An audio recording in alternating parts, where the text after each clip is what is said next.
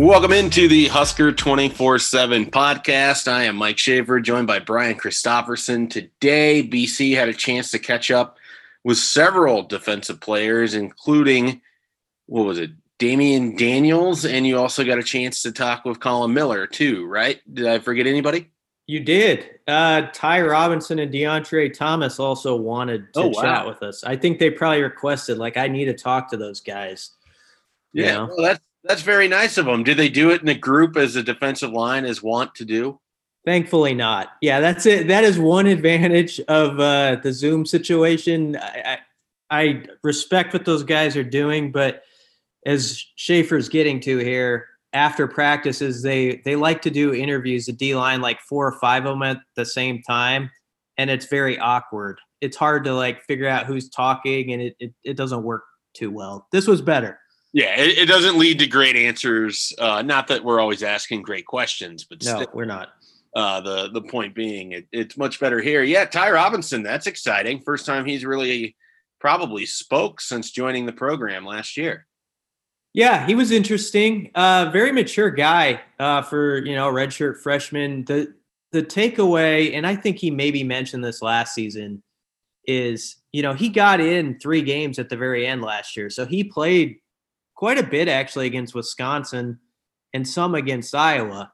So he saw 2 really good offensive lines, even though he only played in 3 games.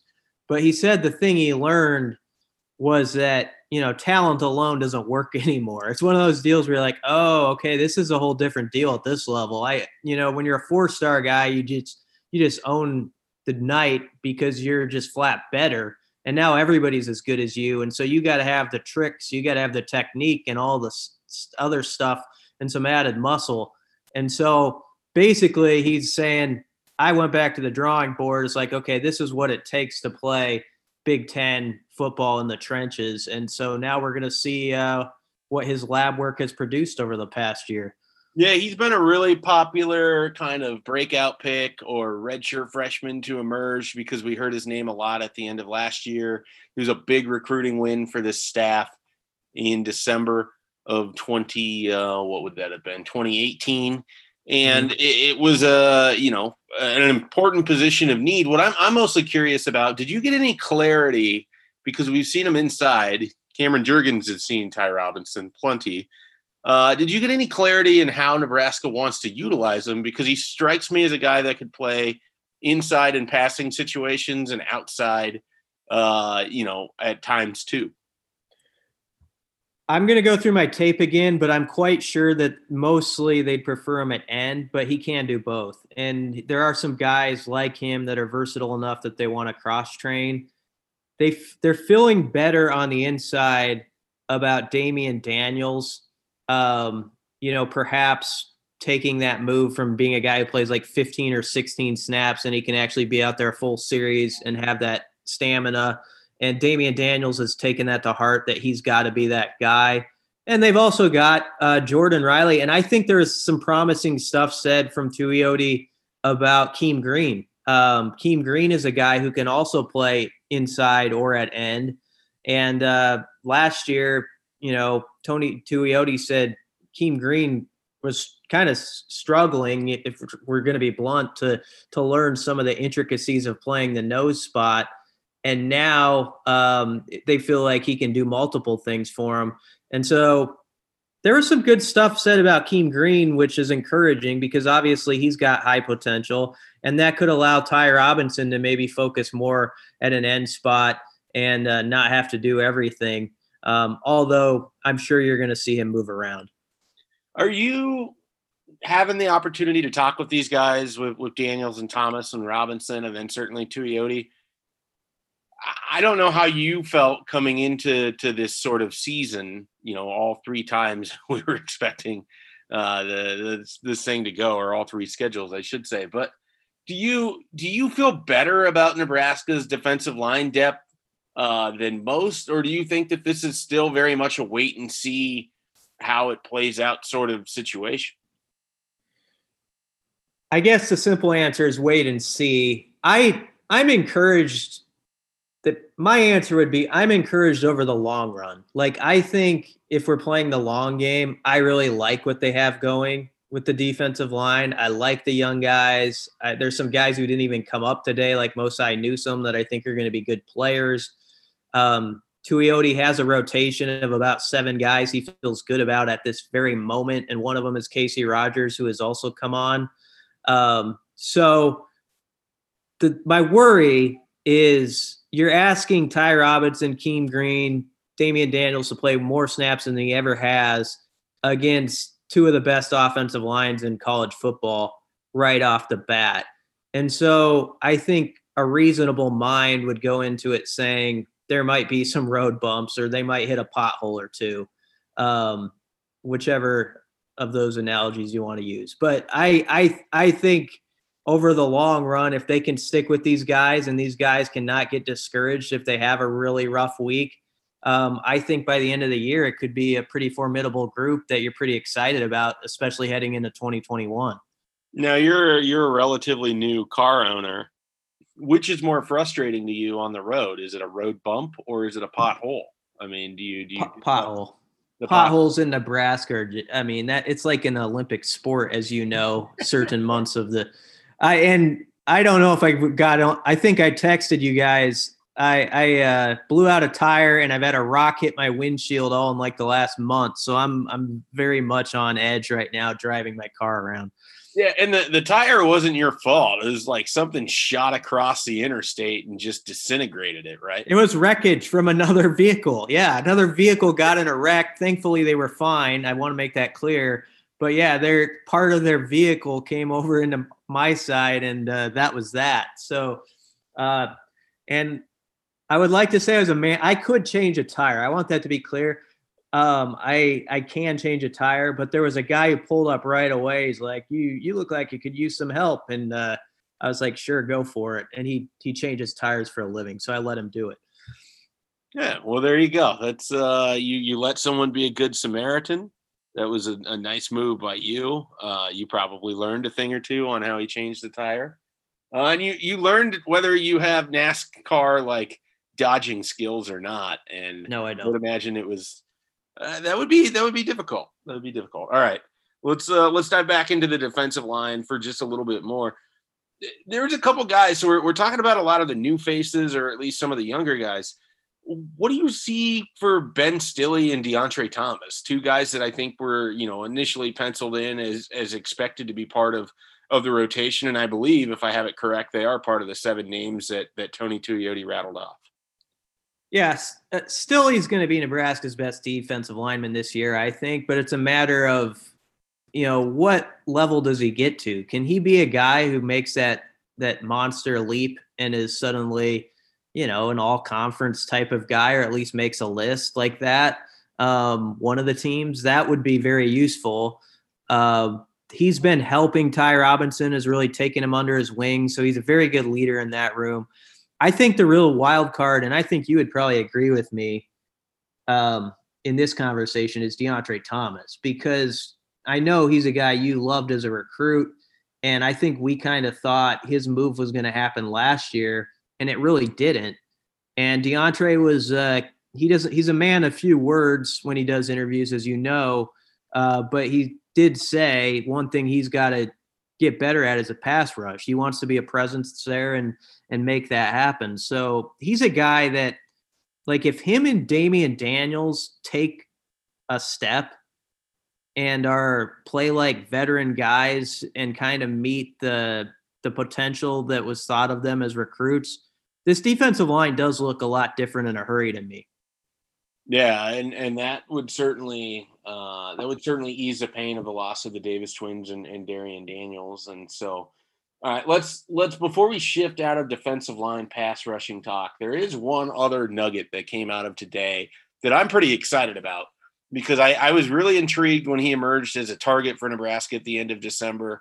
I didn't quite see how he fit because he didn't look like the rest of the defensive ends that they were recruiting. We found out today Feldarius Payne is getting a lot of work with Mike Dawson and the outside linebackers. I see this as a potential good thing. What did you hear from Tony Tuioti when he brought it up? Yeah, I'll go over a few of the nuts and bolts, and then I'd be more interested in your opinion because you follow them closer as a recruit. But they are working Payne as an outside backer because they feel like he can be a pass rushing nuisance with a little work and maybe give some tackles some trouble. Um, Obviously, they need some depth there. It was confirmed today on social media. Javen Wright, said he's out right now. He is having surgery, and so they're looking for options at outside backer and guys. And we've gotten to that point, with football where certain guys who have those kind of body types that are sort of tweener body types, they can move between D line and outside backer. Still, he did it when he was a young guy. And now we'll see if Feltarius Payne can do it. One more thing I'll mention before I get your take on Payne is Nick Henrich, who is working at middle backer.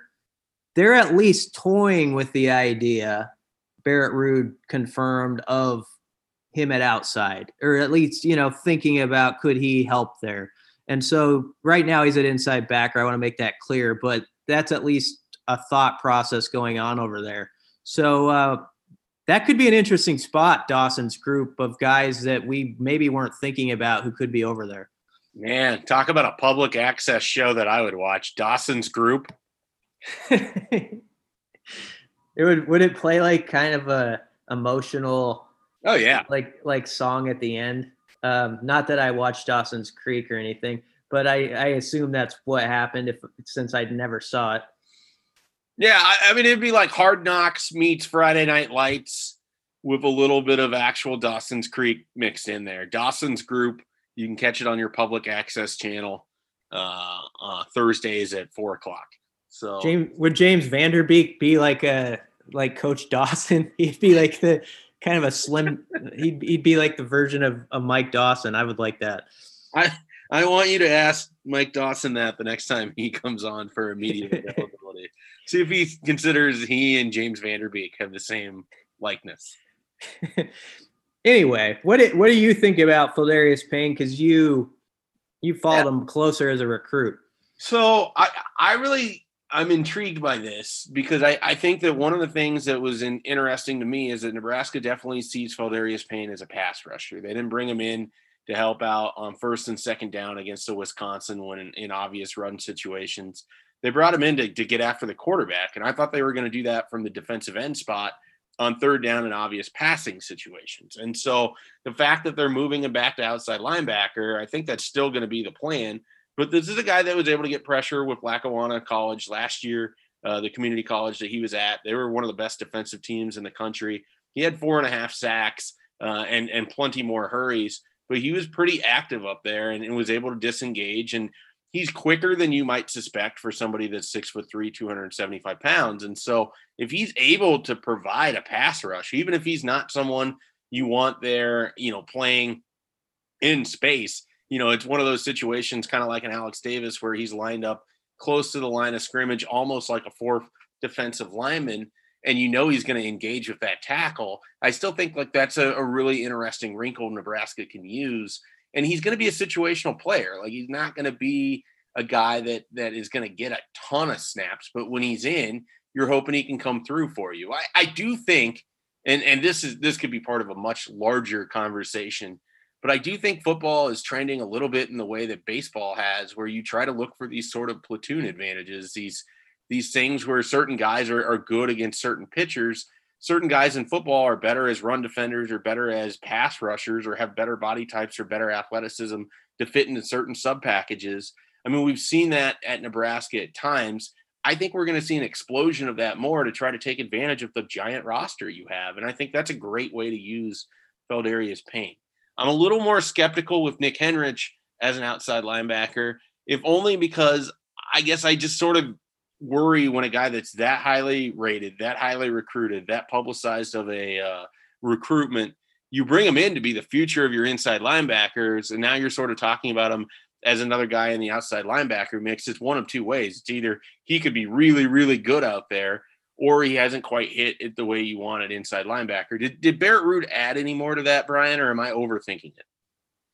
No, but And to be clear, he was just asked directly about if that was a thought. And he said, yeah, I mean, you think about getting your best guys on the field however you can. And I think they see outside backer as a spot where they need help. So that's what it's mostly why it's a conversation point at all. But it is important to note he's at middle backer right now. I don't know that that's changing. Barrett Ruud really likes his room because we didn't even talk about him yet, but Luke Reimer was sort of one of the headlines of this call. He's got a scholarship now. This guy is just making plays ever since he got here last year as a walk-on from Lincoln North Star. And him and Henrich are really pushing Colin Miller and Will Honus. So they've got a good four there, and I don't know that they're going to disrupt that. So that's where it sits right now, and that's where it might stay seated. So that's what kind of came out of it. Yeah, that inside linebacker rotation that Barrett Ruud kind of talked about, playing what he said 3 to 5 guys. I mean, they essentially have 5 guys with Henrich, Eteva, Malga, Clements, Reimer, and then of course your expected starters of Honus and Miller. And so they have a really interesting positional depth there. But it does seem like when we saw this last year with Barrett Ruud, he wants to try to get a rotation so guys are fresh and that there isn't much of a drop off. Anything else interesting for you out of what Barrett Ruud had to say about any of his returning guys? It was a useful call. Malga Clements is a guy who you feel bad for because I know they really like him. He just hasn't had any padded practices yet. And so it's a tough hill for him to climb right now because you do have 4 pretty good players that are maybe in his way. And he's got to be just on the fast track. He's basically got to do what Luke Reimer did last year, where you just jump off the page, in the first week or two of camp and let everybody know, hey, I'm here. You're going to have to put me on the field some way. So it's a tough spot for him. And I feel a little bit bad, for guys like that because of this offseason. But, we'll see what he can do. This is a year where you might need your 5th or 6th guy, and you might need him by week 3. So I think that's the message to everybody there is don't get comfortable. You could be the man. And some years I think that probably goes one ear and out the other for guys. Now I think players really believe that. Yeah, absolutely. Anything else from either the players or from the coaches that you want to get to that we haven't touched on here? I think we hit on the gist of it. And I know there's some big news on the recruiting front locally because the guy everybody's kind of been tracking, will they or won't they offer him? He got some good news. Yeah, I understand there's definitely been people that have been hitting me up wondering like why we're making such a big deal about James Carney. And because he's kind of a big deal and it's a big story in this state. And a guy has Power 5 offers to Iowa and to Kansas State and certainly has interest in Nebraska, then people want to know, is that offer going to come? And it came for him. He talked to Scott Frost on Sunday and Frost told him to be by the phone on Monday morning and that it would come officially at that time. He had a chance to FaceTime with Sean Beckton. On Monday, the offer officially went out and Nebraska is in the group with Kansas State and Iowa, Pitt, and James Carney is going to make a decision here in a little less than a week on Monday, October 12th. And so, the crystal ball has been rolling in for Nebraska on that one. Local kid, grew up going to games. His grandfather had season tickets since before Nebraska's sellout streak had even started. I mean, this is a Nebraska family through and through. So I think people can kind of read the tea leaves there. And I'm excited for it. I really am. There haven't been a lot of local guys where you hear that sort of buzz of like, oh man, you got to see this guy. He's gonna, he's really gonna jump out at you. Where you don't get those offers coming in. I mean, we're talking about James Carney had those MAC offers in the spring, and I just kept wondering, okay, like what's the deal with this? Because I know Nebraska has some interest. I finally saw him at the Warren Academy showcase and was really impressed by his athleticism. Got to know him a little bit, very impressed by his attitude. He gets into his season and he's just been good. And like one of the things you want to see when a guy is trying to earn offers, he's trying to get attention or turn heads, is to go play. And so I I think like that's just a really good thing for Nebraska. And so I think that they're going to end up with this commitment. They're going to have 3 tight ends with Carney and with Rollins. And I think it's just going to work out really well for the Huskers here. So overall, Fedoni is why I forgot to mention him. Overall, just a good move for Nebraska and a good situation. So I think it'll work well. I wish Fedoni would come up once in a while. So I'm glad you mentioned him. Yeah, I lost track of my thoughts there. All right, BC, let's end this one. We'll go short today. We'll bring a full podcast back later in the week for the people, but I'm glad we were able to hit on some of the news and notes coming out of the Zoom calls. Got the James Carney thing, and we'll drum up some more stuff. We'll see if Michael Bruns wants to join us on Thursday. Maybe there's a wheel topic. We'll do all of that and more. Be sure to check out what's going on at Husker 24/7. Any final thoughts, BC? No, you said it well. Sometimes I say it well. Sometimes. Yeah. All right. Let's get out of here. We'll catch you guys on the next podcast. Okay, picture this. It's Friday afternoon when a thought hits you. I can waste another weekend doing the same old whatever, or I can conquer it. I can hop into my all-new Hyundai Santa Fe and hit the road. Any road. The steeper, the better. Because my all-new Santa Fe is available with H-Track all-wheel drive, so I can hit the trail without a worry in the world. Heck, with 3 rows and best-in-class rear cargo space, I can pack the whole family in with all our gear. We've got available dual wireless charging for our phones, so we'll never lose touch with civilization, and we won't lose touch with the primordial power of Mother Earth. So which is it? Waste the weekend or do something a little more epic? And conquer it in the all-new Hyundai Santa Fe. Visit HyundaiUSA.com or call 562-314-4603 for more details. Hyundai, there's joy in every journey.